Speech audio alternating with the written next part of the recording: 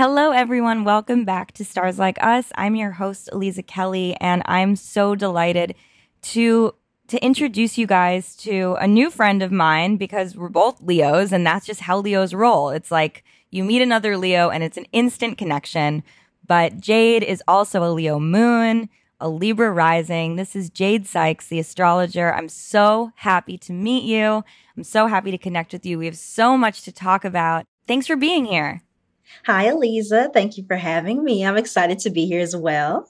So, first and foremost, let me ask, when did you first discover you were a Leo? I have no idea, girl. I have no fucking idea. I do not know. Do you mind if I curse? No, please. Okay, I'm sorry. Sometimes I have a potty mouth. Oh, no, please. I don't, it doesn't even register to me as like bad words. I know. See, thank you. Exactly. I've always said that. Like, who said these were bad words? But I just know one day in college, I just decided that I like this guy, and I knew he was a Cancer, and I just decided to look up Leo woman, Cancer man, and it went from there. That's my journey into astrology. It just went from there. I don't know what came over me, but that's just what I did, and then that's how I got into it. But I don't have no idea when I discovered I was a Leo. But I will tell you this: most Leos almost always know their birth time. Vast majority of Leos, they just tend to know it from like an early age. I've always known my birth time since I was like 6 years old. We did this project, and I've always known that I was born like in the middle of the afternoon. That's so interesting. I knew my birth time, but I had it wrong. I thought I was born at 5:28 a.m. and not 5:28 p.m. So for the first 2 years of me being, I know it's really deeply fucked up. So I thought that I was a Leo sun, Leo rising, because I would have been born at dawn. And I knew that I was a Pisces. For me, it was like discovering I was a Pisces moon was such an important portal into astrology that at that point I was more focused on and that didn't change. So I was like really, focused on diving into understanding this Pisces moon and like the complexity and explaining like why I feel so many big feelings. So, and I was in my early 20s. So thankfully I hadn't gotten too into like ascendant theory at that moment yet. Mm-hmm. But it was when I finally got it was actually not my birth certificate. I had an uncle who passed away when I was 3 who was an astrologer. And I didn't know he was an astrologer. My mom busted out this birth chart he had calculated for me. He'd done by hand. And on it, it said, it was like a flipped upside down chart from what I had been looking at. And I was like, this is wrong. Like it's 5:28 p.m. And then I went to the birth certificate and I was like, oh shit, no, he was right. I was wrong. So then to discover I was a Capricorn rising, I cried at first. I was like, I can't believe this. I was so excited. I was like my double Leo. And then I was like, you know what? This actually really checks out. This makes so much more sense than the other chart that I had been working with. The Capricorn rising really clarified everything. And I think it actually really took my journey with astrology to the next level to finally get that information and have it be correct, Mm-hmm. Oh my God, girl, I would have been so dead. Oh my God. I mean, and you are a Leo sun, Leo rising. So imagine if suddenly someone was like, actually, you're a Capricorn rising. Leo moon. Such a different vibe. Well, I have Libra rising 27 degree. And so I thought one day I was playing around with it, and I was talking to my mom about my birth time, just making sure I had all the facts straight. And so for a second, I thought I was Libra rising 28 degree. And I was about to have a meltdown. Like my whole life is a lie. Every single interpretation I've done for myself is a lie. Because once we start talking about degree theory a little bit later, you'll see why I'm saying that. Because down to the degree, every single minuscule detail in the chart is important. And I know you being a Virgo Mars will understand why details are so important. But that is really cool. You had an uncle that was an astrologer. I have no idea if I have family members that were into astrology. I kind of highly doubt it. I'm from Memphis. I'm from the deep South. So astrology, hoodoo, witchcraft, anything that's not strictly Bible Belt Jesus is looked down upon. People back then wouldn't have even had access to that type of information. So I doubt if they would have even touched it if they did find a book like that. So I highly doubt it. And I have no way of knowing because my grandfather, he does not like astrology. My grandmother, she's indifferent, but she's like, so I know when to ask anyway. So Mhm. I'm in the dark here, but there's me. So How does your family feel about your pursuits now? they don't give a fuck. They are totally indifferent. They are very indifferent. They are just like, my mother is, she's Bible Belt Christian. She's just totally against it. She's the one that is wholeheartedly against it. My grandfather, I was on the phone with him this morning and I was like, yeah, I'm getting ready for this interview. I said, it's a podcast. It's basically like the radio on the internet. And he said, oh, okay. So you're doing this new job interview. And I said, no, they're interviewing me. I'm the star. And he said, huh? For what? And I was like, for what I do. And he was like, okay. And I was like, okay. My father, he didn't care until I started making money. I was always paying my own rent and stuff the last 2 years because I'm only 23. So, I was just getting out there into the world. But then once I started, being able to afford a couple of nicer things, that's when he was like, oh, now I see you have some viability to what you do. And see, he has a second house Saturn. So second house Saturn. So yeah, he needed to see the proof. Yeah, so that second house Saturn person, he wanted to see that change, like whatever. Now, my brothers and sisters, they are very supportive. They're very supportive of what I do. My younger brother, he's still kind of like, whatever. He's just a boy or whatever. But my older sister, very supportive. She tells my nieces and nephews what I do. And then she'll call me and she'll be like, tell Jade we're proud of her. Tell Jade we're happy for her. So she's very supportive. My best friend, she's very supportive of me. She loves what I do. She always listens to me talk about it. She always listens to all the astrological advice I give her. It's really changed her life around. Like, it's crazy. So before we started recording, we had mentioned what years we were born, and you said 97. And obviously, I know that that's almost 10 years younger than me, but 23, oh my God, that is so young and it's so cool. And I don't mean that in any sort of like no, you're good patronizing way. No, you're good. I started astrology when I started really getting into it in my early 20s, and I have never done anything else, so I was I guess it was like my first Saturn square before my Saturn return that really solidified it. And then obviously the Saturn return comes up. But I guess the reason that I'm framing it this way is like your career must have just like blasted the fuck off in a very short amount of time. And the fuck it did, on God. So I saw your Patreon, you're killing it. You have over 100,000 on Twitter. You're 23. Like, this is incredible stuff. What do you think this magic, what's your magical secret? No secret. It's all determinate in the chart. The potential, it's all determined by the chart. So, for example, people were asking me about 2 weeks ago on the TL, they were like, Jade, what do I need to do if I have an astrology account and I want to get it big and I want to get a following or blah, blah, blah, and I'm like, well, the first things first you got to do, you need to look at your 11th house and you need to see, no offense, but you need to see if you even have the potential for a very large following. There's lots of people here. They can be a great astrologer. Like I have an Indian friend. He lives in India. I'm India. He is an amazing astrologer. He tells me crazy things. Oh my gosh. I don't even know his real name. He's super secret Scorpio type guy. I don't even know his real name. But he loves me and he tells me great things. But he's a great astrologer. Barely, like less than 3,000. I don't even think he really cares. Everybody doesn't have that potential. It would show in the chart. So not everybody can even have that potential. And that is just the cold, hard truth of the matter. Everybody cannot be a, celebrity astrologer. And I'm not saying that on a high horse, but I'm giving it to you matter of fact. And I know as a Virgo, you understand exactly what I'm saying. Secondly, in my chart, so my MC, it's at the first degree. It's at 1 degree Leo. So, Leo is that star quality, that celebrity type energy, right? And then the first degree is an Aries degree. This is from Nikola Stojanovic's degree theory. Nikola Stojanovic is a Serbian astrologer. Have you heard of the degree theory? I love the degrees, but I would love to hear your thoughts on all the degrees. So the first degree is an Aries degree. Aries represents things that are quick and fast paced. So when you put the first degree or any Aries degree on the MC, that shows a career that is going to move quickly, going to be more fast paced. And then, Aries represents things that are first, things that happen before anything else. So my career took off before my friends and family, took off before the people in my social circle took off before most of my other astro peers around me.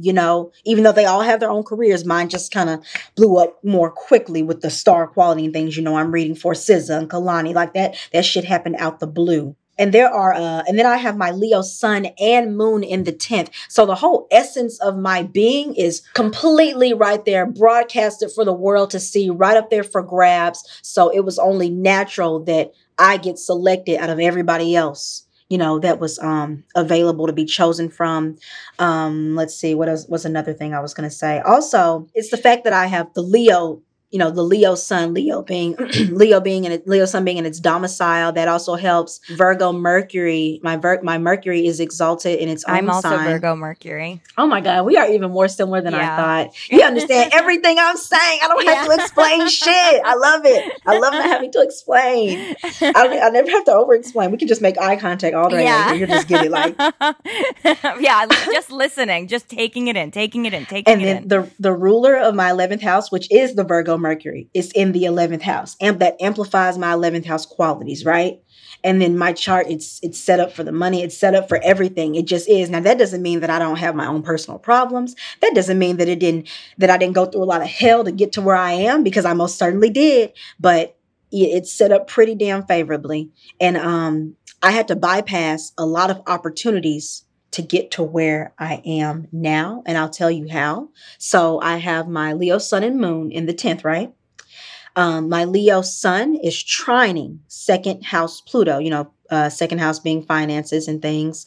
Pluto will amplify whatever it touches. And then my 10th house Leo moon is square second house Pluto. The square shows external conflicts and struggles, difficulty, right? The sun being the father and the moon being the nurturing parent in general. And then the sun can be the dominant parent in general. But in this case, they're both kind of representing my father in this case, right? When I tell you my father he's a good dad, but he kind of held me back from different opportunities I could have had. And if it wasn't for him holding back those financial opportunities for me, because those 10th house placements, my career, my aspirations, hitting my second house of the things that I value, because it was my values versus his in that way. So for example, when I was 12 years old, I spent one day at my grandma's house. She didn't have any internet. So I spent the whole day making Sims 2 videos. I made a Sims 2 story about this woman that didn't know she was pregnant. Do you remember that TLC story? I didn't know I was pregnant. Yeah, of course. That show. I was obsessed with pregnancy back then. I was fucking weird ass 12-year-old. Yeah, that's the progressed lunar return time, so that makes a lot of sense. Very. And so those 3 videos ended up racking up over 2.5 million views. Wow. This was 2009, back before Sims YouTubers were getting offered money and partnerships. Now Sims YouTubers are very wealthy. They're millionaires. YouTube offered me partnership. I was ready to get to work on Sims videos. I would have been a very popular Simmer right to this day, because I was great at the Sims. My Sim shit was amazing. And so I told my dad, they want to offer me partnership, but I need a bank account for the money to go. I'm trying to get this shit on the road. And he was like, what? And keep in mind, my dad is not an idiot. He's an engineer. He has a master's degree. He's very successful. It wouldn't have taken shit for him to see, why the fuck does this billion-dollar company want to pay my daughter? Right. Past opportunity. Then I was 13. I heard about Bitcoin. I said, Dad, this Bitcoin shit is going to be huge. You need to go ahead and buy and invest. Dad, it's going to be huge. He's not listening to me. What, 10 years? No, not even 10 years later, Bitcoin hits $10,000 a share. Didn't listen. And he admitted he was wrong for that. So it's so interesting. And I love thinking about Saturn and Daddy and the journey into our 20s of sort of reclaiming what we know is going to sustain us in longevity, And that's why, it's like, this obviously started prior to this moment, of course, but I do think that tracking those Saturn squares is really interesting, because it's like those are milestones of being like, I think I know what I'm doing here. And then until you get to that full orbit, it's like you're still reacting, and it's like depending on how these different characters show up in your chart / in your life, the reality versus the symbolic reality, you're going to have different sort of battles and struggles with it. Like my Saturn is in my 12th house, and everything has been like nothing has ever been clear to me, everything, the way that my family talked about money, the way they talked about their success, their loss of money has always been almost like mythological and more like folklore than actually tangible understanding of what's really going on. So when I started, trying to build a life for myself after college, I had no fucking idea what I was doing because I had no manual. I had no instructions because everything had been so weird and 12th housey and foggy and distorted. So, of course, it was like, well, I guess astrology, I guess I can try to figure it out through astrology. Right.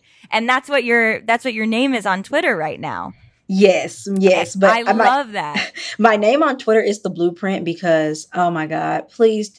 I feel like as a Leo, you will understand me when I say, well, I don't mean this in a boastful, arrogant Leo way, but I just get copied a lot. Like people will just copy me. I kid you not. I can tweet something. 16 minutes later, somebody will reword it and tweet basically the exact same thing I said. What's the fucking deal with that? It's the Aquarian energy, the Aquarian energy in me. And like, I told you, I've got a very strong 11th house energy, people who are Aquadom, whatever, any type of Aquarian type energy. I don't know if you know, but I do use the ABC method. It definitely works. Most astrologers on Twitter don't. Let's talk about it because people have been asking me about it recently. We need to talk about it because it does work. Okay, yes. So tell us about the ABC method because it's really, I say this little expression, tank, there are no coincidences. And recently people have been hitting me up about the ABC method. Mm-hmm. And it's not something that I studied with. It's not something that I incorporated into my practice. So I'm like, I'm saying to them, I don't know how to use this method. Let me look into it and see what I think. But I would love to know from you and for our listeners what it is and how you can utilize it. Bro, I didn't even know it had a name until this year. That's just how I learned. I learned astrology on my little iPhone. I would, and I'm telling you this for a reason. Like I would just after college, after work, a couple of years ago, I would just get off work and go lay in the bed and just Google astrology on my little iPhone all day. They get, they're smaller every previous year, so they're just so tiny. And I'm just Googling astrology, and so I didn't know it had a name, but on the websites and stuff I would look at, it was literally just Aries equals Mars equals the first house, and they're all synonymous. And that was the information I absorbed. And so as I've gone about my practice throughout the years, that is what I remember. That's what I do. And it has always worked. However, as I have matured as an astrologer, I do recognize that there are times there are times where you have to separate them. You just have to be able to use your common sense about when to separate them, but you can still recognize that they are all generally synonymous. And I'll give you an example about separating them. So for example, I was watching a video about composite charts the other day. For the listeners who don't know, a composite chart is basically when you put together the charts of two people and you make it one, and it's how those two people act together as one person, kind of like in a relationship, whether it is romantic or not. So, and the astrologer was talking about a composite first house moon. Right. And so, like I said, in general, the first house is synonymous with Aries and Mars. Right. And we know that Mars and Aries, it represents, the aggression, the go forth, what are you going to do about it type energy. Right. But the astrologer was talking about how the composite first house moon placement is about a couple who is very wrapped up into each other. Right. Right. And so that type of energy doesn't really have anything to do. That doesn't really describe the planet Mars. Mars is the battle, the warrior. That doesn't really. And so at that point, you don't have to try to, oh my God, that doesn't have anything to do with Mars. Where can I fit Mars in? No. Just, use your common sense and just take Mars out for that little interpretation. It's okay. Also, I have the privilege of seeing you on video, but when you said they were wrapped up in each other, you were embracing. Mm-hmm. Mars is also the physical body. Mars, Yes, true. the first house is like the physical, like they're probably really into the way each other look. And I was gonna say that Mars is the self. So Yes. if the composite chart is the chart of two people together, that they're one, they're wrapped up in the self, the body of them being one. So Yeah. that is Martian in nature. But then the astrologer didn't describe any other Martian qualities. That does not mean they are not there. But people, and I say people on Twitter because that's my domain. So that's what I know. I don't usually frequent other astrology forums or blogs or anything. I've just been on Twitter for many years since I was like a kid, like I was like 15. But I mean, we're smiling at each other. I know y'all can't see it, but so people on Twitter, they will freak out and they'll just be like, "No, that's not Martian. I just like common sense. You got to use it. Like it's okay." And you might discover one day that if you do have a first house composite moon with somebody, there probably will be other Martian qualities. I'm pretty sure if I were to observe it, there probably will be them. But in the meantime, if it doesn't seem like there are any, just take it out. But yeah, the ABC method, I mean, logical. This is my girlfriend, she is a double Pisces rising and Pisces moon, right? So, I'm double Virgo Venus and Virgo Mercury. So she will try to put things there where there is nothing, right? And then I like to observe patterns. So with the ABC method, there is a clear pattern. This works for this. This equals this. Like Venus in Taurus, they're luxury. In the second house, it represents the value of things. They're all value. Why wouldn't they all be somewhat synonymous? Why do we have to completely separate them, right? Where is the logic in completely separating them and just being like, no, no, no, no, no, to all the new astrologers, don't do this, you stupid, you know what I'm saying? And then my girlfriend, she's like, I have to explain to her, this is what I tell her as a double Pisces. Don't question patterns, you don't always have to question a pattern. That's my advice to her. So that's my advice to other people. You don't always have to question a pattern. But my final advice, as far as the ABC method, just apply it for yourself. You can decide if it works for you. If it doesn't, that's totally okay. If it does, that's cool. And, if you want to use it a little, cool. If you want to use it a lot, that's cool. You can do it however you want to do it. So the ABC method is basically saying first house, Mars, second house, Venus, third house, Mercury. Is that what it is? And along with their respective signs as well. It's just about the synonyms, what's synonymous with one another. Yeah, just the traditional house sign planet representation. Yeah, real simple, real easy. There's a pattern. What is wrong with it? Yeah, it's interesting because in learning astrology, my amazing first teacher, Annabelle Gatt, she's the best. And when I was studying with her so many years ago now, and I would go to her apartment, it was like she's just such a good teacher, and she was so good at explaining it, and it took a minute to absorb. But I think that's also a really important point, is that like shit takes a minute to absorb sometimes, and we just have to sit with it and let it percolate and have enough examples to then get to start to see the patterns for yourself. But it was like, you have these houses, and they're clearly correspond, there's 12 houses and there's 12 signs, and they clearly move in a similar order, but the houses themselves aren't the signs. And as soon as, with my peers, when we would all study together back in the day, it would be like, someone would be like, oh, the Aries house. And she's like, it's not the Aries house. It's not the Aries house. It's the first house.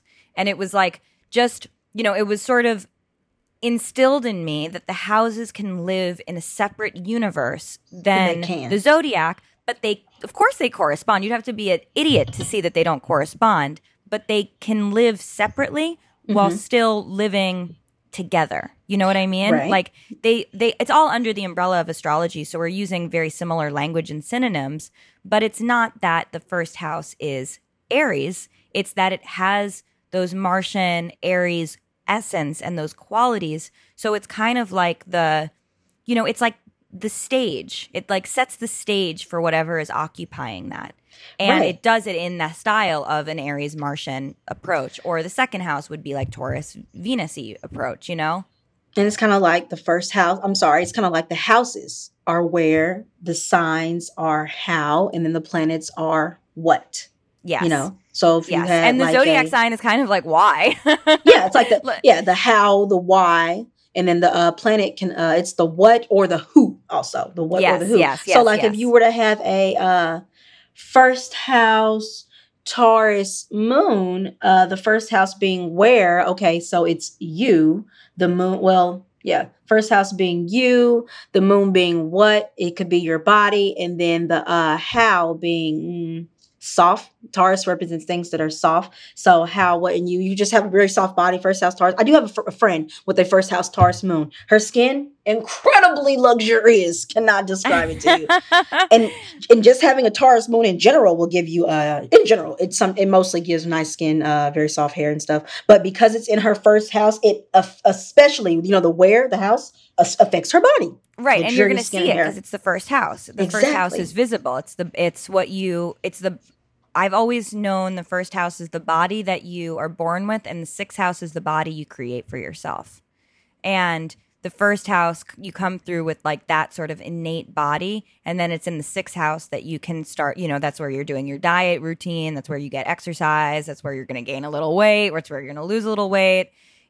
That's where you are making those adjustments. But the first house and transits through the first house are really the ones that are like the way people see you, the way that people define you. And the six is kind of, it also links to that 12th house world of the psyche. So the six is immutable energy. It's like changing. It's ever changing because it's responding to what's going on the emotional front.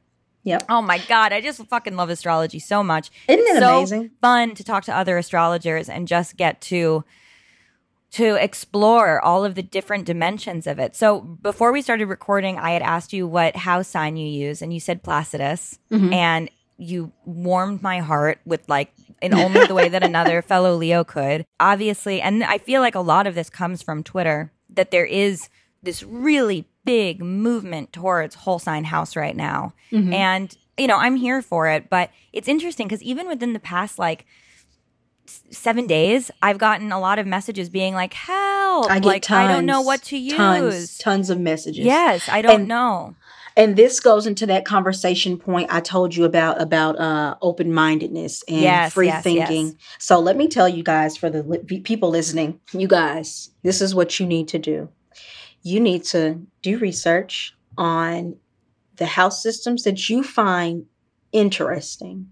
If you see somebody talking about it and you think it's interesting, you do the research on it, and then you decide if you want to use it. And then even if you decide you're going to use it, you don't have to stop using the previous house system. I told you, Aliza, that I use Placidus, and I use whole signs as well, just not as often. For example, in my Placidus chart, I have a 6th house Saturn, right? In whole signs, I have 7th house Saturn. So, I'm a Libra rising, right? So I have an Aries 7th house, right? So, Aries 7th house people, we like to get into relationships very quickly. It's just in our nature. And I will tell you, I dated another guy who had a Libra rising. He had Aries 7th house, and he had a Scorpio Venus that was in my first house. And for those of y'all that don't know, Scorpion type energy, it's very intense, passionate, romantic, blah, blah, blah. Just super all consuming, right? So I was very into that relationship, and he proposed to me within a week of dating. Oh my goodness. Girl, I was just a fucking rambunctious ass young person. I was just like, oh my God. And I was all into him. Sex was great. So, and I was like, oh my God, yes, I want to marry you. Oh my God. Don't judge me. But because I knew astrology, because I'm not confined because I'm not confined to one house system or the other, I know that I also have a 7th house Saturn in whole signs. And 7th house Saturn people are encouraged to not get married before their first Saturn return, right? And I had already done research on this about 2 years ago or a couple of years ago. And I had asked people, what happened when you got married before your first Saturn return, if you're a 7th house Saturn person? Literally, I think 99% of them ended in disaster. Even this one lady who had already been dating her her boyfriend, they had been dating maybe 5 years, and then they got married, which seems reasonable, still ended. And there it was. So and that was the reason I didn't, that was the reason I didn't just do it. Because otherwise I just would have did it. Because fuck it. Who cares? I didn't care. So I think that what I think is cool about what you're saying is that you use astrology as a way of being able to temper yourself as well. And when it's like astrology is a lens for you to almost give yourself guidance and self-control, and to see things from a bigger perspective, and to not let just like your whatever it is, impulsivity, like make the decisions. Like you take a second and you look at the charts, whether it's whole sign, Placidus, and you collect the information to broaden your vantage. I have my chart so ingrained into my head. I've had it memorized for many years now. So all I have to do is just think about it for a couple of minutes. I never have to look at my phone, and then I can make all types of decisions, and I can always make usually the best decisions. And then I have my friends' charts memorized. I usually have I have my girlfriend's charts memorized. Sometimes she can be telling me a problem, and as she's talking, I've got her chart memorized in my head, and I'm just like, oh well, this. I don't even have to say, well, this is because 7th house Saturn. Blah, blah, blah, blah. I can just say, well, you feel, blah, blah, blah, blah, and she's like, yeah, no, no, no. Whole time I've been reading her chart in my head to form a conclusion, and it's like I've just been astrologically counseling her. She doesn't even know it. So yes, all the time to temper and to just use guidance in every way possible. Yeah, that's definitely like when I was growing up, I had very unreliable guidance from my parental figures. That 12th house Saturn. Yeah, exactly. So in lieu of that, it's like astrology kind of came in as this sort of like surrogate parent, and was able to help me understand like this big feeling that you have. Like you have a Pisces moon, like you're having big feelings, and you're having big feelings around abandonment because it's in your second house. You're having big feelings, but does that mean that it has to be real, you know? And finding that balance of like, just because I'm feeling something or I'm feeling impulse to something doesn't mean I have to react to it. It doesn't mean that defines me. It doesn't mean that I'm going to be in this state forever, because these things move. Transits are, and you know, like illuminating different areas of your chart. And that gave me so much permission to not feel overwhelmed by any given moment. And like, you know, to deal with the hard shit that happens, you know, like whether it's heartbreak or financial struggles or, you know, really tough things with your family, loss, death. It's like when you can sort of expand your vantage and see life from a much bigger universe, cosmic perspective, you know that you're just moving in a cycle and a cycle and a cycle. And it's not going to be that way forever. So it's like if you have the tenacity and the endurance to keep going and to get to the other side and to focus on what is the best version of this story that you could tell, then it's really gives you hope, you know, it gives you aspiration. It gives you something to strive for in some of the darkest moments. And I really feel like that has been, you know, astrology is so, I trust astrology. I have such a deep relationship with astrology. I think astrology is always going to protect me because it's a reciprocal relationship, you know? Yes. Do you have some 9th house placements or some Sagittarius degrees, 21, 9 degrees? I don't know if you use the asteroids, but I have Vesta at the galactic center at 29 degrees in my 12th house. But I'm an 8th house stellium with a Pluto on my MC on the exact degree, Scorpio. Because, girl, oh my gosh, you need to be motivational, inspirational speaker. You are just preaching to me. I'm like taking it in like, yes. Well, you know, I tell some of my clients when I've had, you know, clients who have had tough journeys, I say to them, you know, you have had these tough journeys and like I see these in your chart and I validate it. And I want, you know, astrology is a witness to what you've gone through. Yes. But you wouldn't have gone through this if you couldn't heal this. You know, so now we're just going to figure out how you're going to heal it. And usually it's by healing others, you know, and going back to Chiron, right? Especially if you have Chiron in one of those angles, it's like you are out there. You got to be out there using your a singular healing journey as like a collective healing journey. It's so important. It's really crazy out here. Oh my God. I just can't even believe it.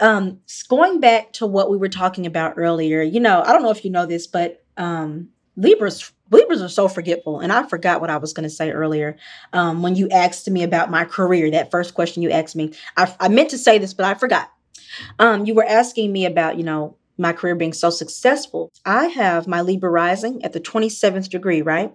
The 27th degree. Now, this is not a part of Nikola Stojanovic's degree theory. This is from the symbolic degrees written by all those old astrologers. Oh, the Sabian? Yeah, the Sabians. Now, I don't think it's the Sabian symbols. I don't think they're called the Sabian symbols because these are just an interpretation of every single degree in the zodiac, right? Well, there's that like 360-degree book. Yeah.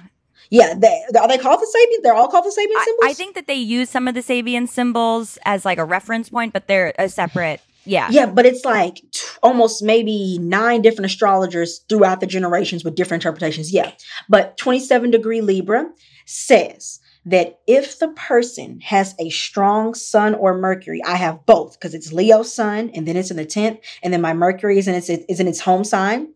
If the person has a strong and exalted, I want to add as a fellow Virgo Thank you, ma'am. Here. Excuse me, so, the only one. So it says if the person, any placement at the 27th degree of Libra, if the person has that plus a strong sun or Mercury, any intellectual undertaking will be met with great honor. Do you know who else has a placement at 27 degree Libra? No. Kamala Harris, her son. Vice president, baby. Oh my God. I was looking at that shit like, whoa.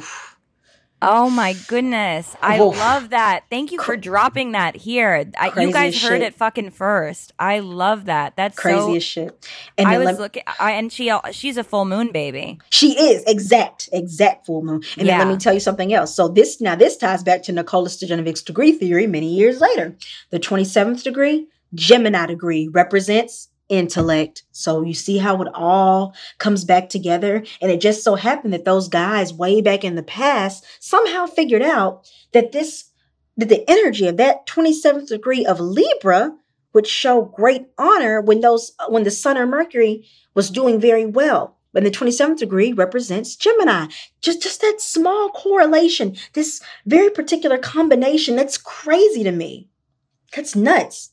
Yeah, I think that, it's astrology as just this never ending well of information. And I have always said this sentence, which is that, it's like sometimes I'll have had an interview in the past or something where it's like, what do you say to people who don't believe in astrology? And it's like, one, I don't talk to them. Two, exactly. Like, they're not my people. So I don't give a fuck. I'm not conversing with them. Two, smart people like astrology.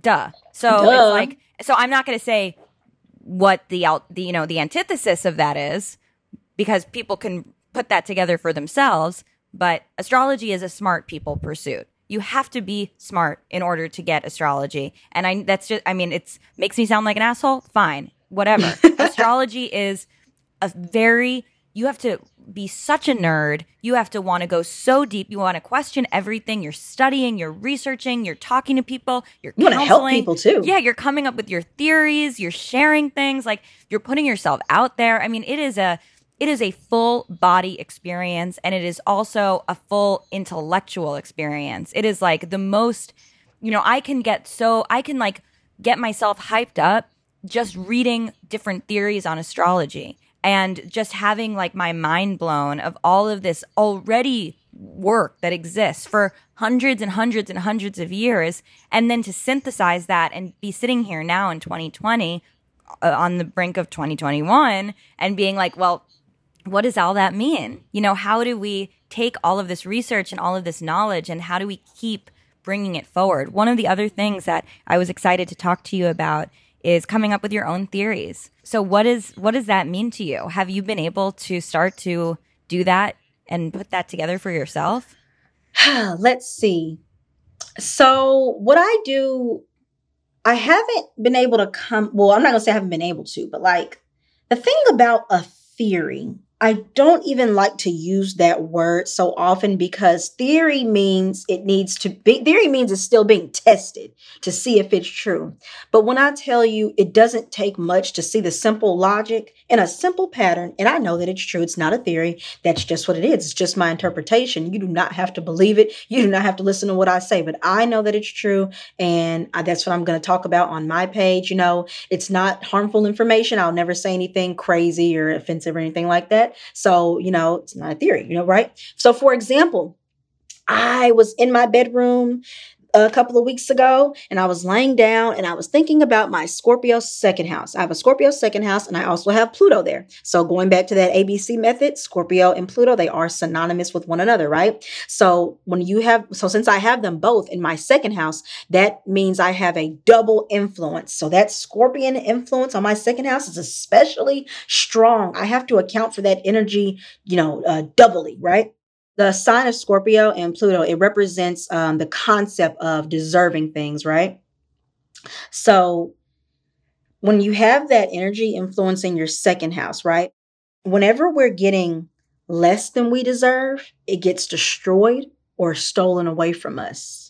And I realized that pattern and I was able to attribute it to my Scorpio second house. And I know I attribute it correctly. And because this is how I know when I'm correct, because I will go, and this is the beauty, the blessing. And I really thank God for this, or the universe. I am just so blessed to have a following because I'm blessed for that interaction. Thank you, Jesus, because I can get answers to my questions. But I asked them and I was like, okay, people with Scorpio, Pluto second house, what's the deal? Whenever you, have less than you deserve, or whenever you have something that you are not supposed to have, does it get taken away from you? There's just a rug get pulled out from under you, and they were all just like, yes, it gets destroyed, utterly mutilated, which is that Scorpion energy, right? Right. And they all were like, yes. And then I said, okay, so this is what we all need to do. This is the flip coin of that Scorpion energy. When you do want something, if you know that you do deserve it, if you say that you deserve it, right? Because it's the second house. Second house is the things that you value, the things that you want to own. And then Scorpio being that deserving energy, then you are more likely to get it, right? And I was saying, if you say it, if you write it down, whatever you need to do to embody that energy that you deserve it, you are more likely to get it. I want y'all to test that out for me. So I had my best friend test it out. She is also a Libra rising with Scorpio second house, and she has a Scorpio moon in the second house. So she was fed up with her boyfriend, right? He's a broke guy, right? She's Scorpio moon. So she likes other people's possessions. She wants to be taken care of. She wants to be kept. She wants her rent paid. She broke up with him. She started saying saying it to herself. She's like, you know what? I deserve a man with money. I deserve somebody who's going to take care of me, pay my rent. Kid you not. Couple days later, there's this older guy in her DMs. He wants to pay her rent. He wants to do that. Blah, blah, blah. So he starts paying her rent, but he's very annoying. So she gets more specific. That sounds annoying from the jump. Very. So she gets more specific, and she's like, I deserve something less annoying. I deserve this. I just like. Yeah, you got to get more specific. But it's like it's not just about want. Scorpion, if you ask any Scorpio placement, they say key words like that. Astrology is about those keywords. Any Scorpio placement, you deserve that. I didn't deserve this. No, like that. It's that word, right? Like how Leo's word is attention or dramatics, right? Scorpio's is deserve, among other things. And so I was like, you have to say deserve. You have to think it. You have to feel the deserving. And so she's been doing that. Guess what? New guy she's with. He's our age. Paying rent, they're going on dates, they're going to Vegas this weekend. And it's only been a couple of weeks. And like she's changed it all around. And so I know some people would call that manifesting, but I don't, because it's very specific to the chart. Right. It's not a manifest. It's utilizing the energy that you were born with. For somebody else, they'd have to go about that type of stuff a completely different way. Jade, I'm having a little bit of a tripped out moment right now because the manuscript that I've just been working on this whole year and the book that is going to come out it's really sort of like this is like the big one for me. This is like something that I have been working on for years and put my heart and soul in. And it's called This Is Your Destiny. And it's literally about manifesting, but through astrology. It's using your chart to maximize its potential. Yes. But I guess that's also like Leos are thinking in those ways. Like it's no surprise to me that like that's also embedded into your practice because that's it's a very Leo energy to be like, okay, how do I maximize the potential of this? You know, how can I see this chart, and instead of feeling like, oh, boo hoo, like poor me, I have this shitty placement, or like I have, you know, I guess I'm just this way. It's like, no, be better. Like, make it better. Change it to be the best version of it and enhance it. Don't just settle into it and say, well, I guess I'm going to be unlucky. Because somebody who can, you know, I know that when people are first getting into astrology, it can be overwhelming to read about a placement. You know, you'll read about Pluto in the second house and you'll see something that was written in 1996 and it's like resources destroyed all the time. And then that can become sort of an earworm and get in your head. And suddenly you're like, oh my gosh, all my resources are going to be destroyed. And it's like, no. This is an invitation. This is an invitation for you to reimagine what value is and for you to think about possessions in a different way. This isn't a curse. This is an opportunity, you know? And I see every chart as just filled with opportunities, and even the tough things, you know? The tough things are places that we'll lean in extra hard to figure out how to have our chart work, you know, with reciprocity and like give back to us in the same way that we give to it. You know, it's like we have to nurture our chart and our chart nurtures us. It's like a beautiful reciprocal relationship. And that is so true. That's very true. It's kind of like my dad, like I told you, he's an engineer. So they use this program, this very advanced program called AutoCAD. Have you heard of it? I have, yeah. And like, I know when you get on there, you know, you have to make adjustments. You have to make tweaks. You have to get on there. Like they got the blueprint. People send them the blueprint on the program. And from there, you still have to know how to make the adjustment, right? It's the same thing. And like my point in using AutoCAD is that just like the chart, it's extremely complex. But once you master it, you get the payout. You know what I'm saying? Because engineers get the payout. Yes. And also, I have to say, and speaking of all of our similarities, one of the things that I say to clients when I work with them is that your chart is an architectural blueprint. I can see where you have your windows. I can see where you have your cellar. I see where your staircase is. Ooh, nice. I don't know if the floors are marble. I don't know if they're wood. I don't know what you're filling in that space. You are the one who has to tell me sort of what does the house smell bad? You know, like I need the conversation to work together with the blueprint in order to really get a full picture. Right. It's kind of like when the the architect and the construction workers built the home, and then once they're gone, they don't know what type of furniture you put in there. Exactly. Wow, you're right. I love that. Yes, love that. And that's where the free will comes in, you know? It's like, because you can have a beautiful blueprint, you can have a beautiful architectural space, but if you turn it into like a disgusting hoarder Domino's pizza box nightmare hell, then like, who cares if you have the most beautiful architectural home? You know, it's like you got cardboard to the ceiling. It's disgusting. You got to clean it, you know? Man, I had an ex, man, he can rap. He's a great writer, but oh my God, Aliza, he is beautiful. Fucking gorgeous. He also had Venus opposite Pluto, and you know, Venus opposite Pluto people, their looks are usually amplified, very extreme. People have those great reactions. I wish I could show you a picture of him right now, girl. But you'll have to text me after. I'm gonna have to show you a fucking picture of him. But I was in college for marketing. I've always had the marketing bug on me, right? And so I could just see. I was like, you know, you have the looks. You can write. You've lived the lifestyle that's in style right now in the media. You know what I'm saying? It would be so easy for you to be rich, make money. You don't have to be out here doing what you're doing. And his chart was very supportive. But you know, people, they don't want to. It doesn't matter if they don't want to. Right. It just doesn't matter. Just such a shame. Just can't believe it. Yes, and that's why it's like the earlier you can get in. And granted, you know, I'm very trepidatious about working with teenagers, because it's like if you're still kind of like living under the roof of your family, it's like for me, and that's not to say that teenagers can't be amazing astrologers and shouldn't be doing astrology. Of course they should. But I I come in there with my fucking Pluto midheaven wrecking ball swinging. So if I'm starting to call shit out in somebody's life and they're not at the place where they can start really making their own life yet, it's a little bit destructive for no reason. So it's like you kind of got to be at the right age for it. But as soon as you get to that point where you can really start defining your life, and I see that as that sort of penultimate Saturn square before your Saturn return, that's when, if you can get into astrology at that age, you can do some amazing work pre-Saturn return, because you can really start looking at the system that was structured around you and being like, we're going to paint this wall a different color. This one isn't working for me. This childhood pink in my room, like I would think I much rather prefer like an eggshell white, or whatever it is. It's like you can start to be your own agent and make your own decisions to enhance and to complement your chart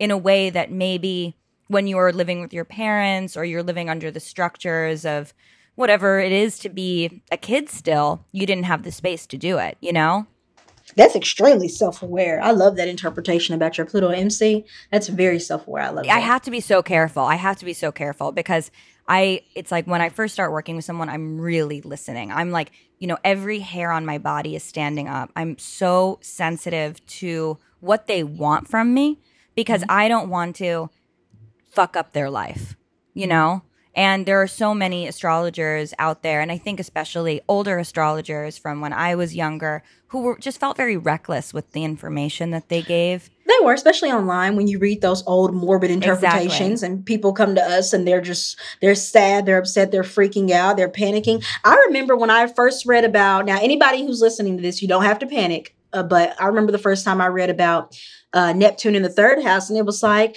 yeah, sometimes they have dementia when they're older. And I was like, oh, okay. And I was like holding on to my mind, like, don't worry, you can do it. You can hold on. Don't worry about it. And I'm just like, oh my God. And I started, I looked up how to prevent dementia. And I was like eating a bunch of greens and broccolis and stuff like that. And I was like, okay. But I didn't stop studying astrology, but I was just like, okay. But like, I wouldn't write that type of stuff now. I wouldn't do that. I would never, that's just something I read. I was just like, oh my God. Yeah. Right. But then it's going to take the whole chart for something like that because that's extreme. That's like a total chronic illness. It's going to take a little bit more than that. And it's reckless to write something like that. It's like it's really irresponsible, and that somebody who's coming into that space is reading, looking for information, and that they're probably like, this is probably new material, and it's like they read something like that, and it's like, buzz, and it's like, come on, Neptune is so fucking far away. Like, you're never going to even have a full Neptune orbit. How are we going to talk about Neptune in the third house as dementia? Like, to me, that's like somebody who could communicate spiritually, That's like that's a magical, and that's maybe a medium, That's something really special. I can see where they will get it because Neptune is the fog, the disillusionment, third house being the mind. So the mind is disillusionment, foggy, which is what dementia is. So I know where they get it, but to have it, you have to consider other factors. Dementia is a chronic illness. Chronic illness is represented by the eighth house. So what's going on in that person's eighth house? What's going on in their sixth house? And then what's going on in their 12th house? Because, the 12th house is that house where other people have to take care of us, where other people have to be of service to us when we cannot service ourselves, right? When we are victims, right? So all of those things. Oh, I love that interpretation of the 12th. That's really beautiful. Thank you so much. So other things, all those other houses have to come into play too, not just Neptune in the third. You might have dementia, but baby, they could have all types of other things going on in their charts. It's like, come on, what the fuck, man? And it was a man that wrote that shit too. And I was just like, okay. That doesn't sound surprising at all. Women do not. I have never seen a female astrologer write the morbid interpretations. Never. I've never seen it. I mean, I have quite a lot of thoughts on male astrologers, but maybe for another time. But I have also noticed there seems to be a very fatalistic nature to the astrology with, a more feminine approach. It's interpretive. And it's, we throw out so many different options. Whereas with a lot of the traditional sort of like male astrology energy, it's like, this is it. And it's like, wait, period? Like, that's it? Whereas I feel like in a different approach, it's like, it could be this, it could be that. Does that resonate? Does that, do you connect with that? No? Okay, like, let's try this. Like, let's keep moving. Let's like figure out how it really works, you know? That makes sense in the terms of, oops, sorry, I'm drinking my juice. That makes sense in the terms of like, okay, you know how traditionally women are represented by the moon and traditionally men are represented by the sun, right? So you know how the sun is period and ever changing. Yes. Right? I mean, not changing. And the moon fluctuates and changes and says, does this connect? And like, that's exactly what you just described. That's so hilarious. That's just hilarious to me. When we sync up like that. Like every day it's like, here I am. I'm home. Same thing. And the moon is like, well, today I'll be this, and I'll connect you this way another day. And the first quarter moon is going to make you do this way. And the full moon is shining. Yeah. That is so funny. So before we wrap up, I want our listeners to know where to find you. And I also want to call a little attention to your incredible Patreon page. Oh, thank you. Well, you guys can find me on twitter.com/IJD. That is IJAADEE. It's just a play on my name. IJD, 2 A's and 2 E's. I'm like almost always on Twitter. I do have an Instagram. It's IJD Astro. I'm not on Instagram as frequently. Really just pictures of me if you want to look at my beautiful face. I am a Libra rising, so you know. But back to my Patreon. My Patreon is where I like to talk like this all the time, where you can hear me speak more. On Twitter, you know, you don't really get to hear me speak or see my face or see all my... Now, see, Aliza has got to see my hand movements the whole time and see the way I gesture and be my dramatic Leo self on camera. So if you really want to see that, that's how you get the good shit from me. That's on my Patreon. My Patreon community, it is growing rapidly. I would really appreciate it if you joined. It is less than $10. It is $9.98 a month. Even if you join for 1 month, you would get access to everything I have ever posted. I have lots of good content, lots of PDF files, things that I found online. I post my own interpretations. I post my videos, all my YouTube content. Oh, I do have a YouTube channel. I always forget about it. It's youtube.com/IJD Astrology. So feel free to check me out. Well, thank you so much. It's been such a pleasure chatting with you, and I'm so excited to be connected and to keep orbiting together. Thank you so much. It was such a pleasure talking to you. I love you so much. You are a wonderful person. And you've been smiling this whole time. And then I love your use. I love your word choice too. Earlier you said trepidation. And I was like, ooh, she's got it. I love it. I love people hearing you. I love hearing you people use scholarly words. One Virgo Mercury to another. Yes, ma'am. All right, dear. Thank you so much.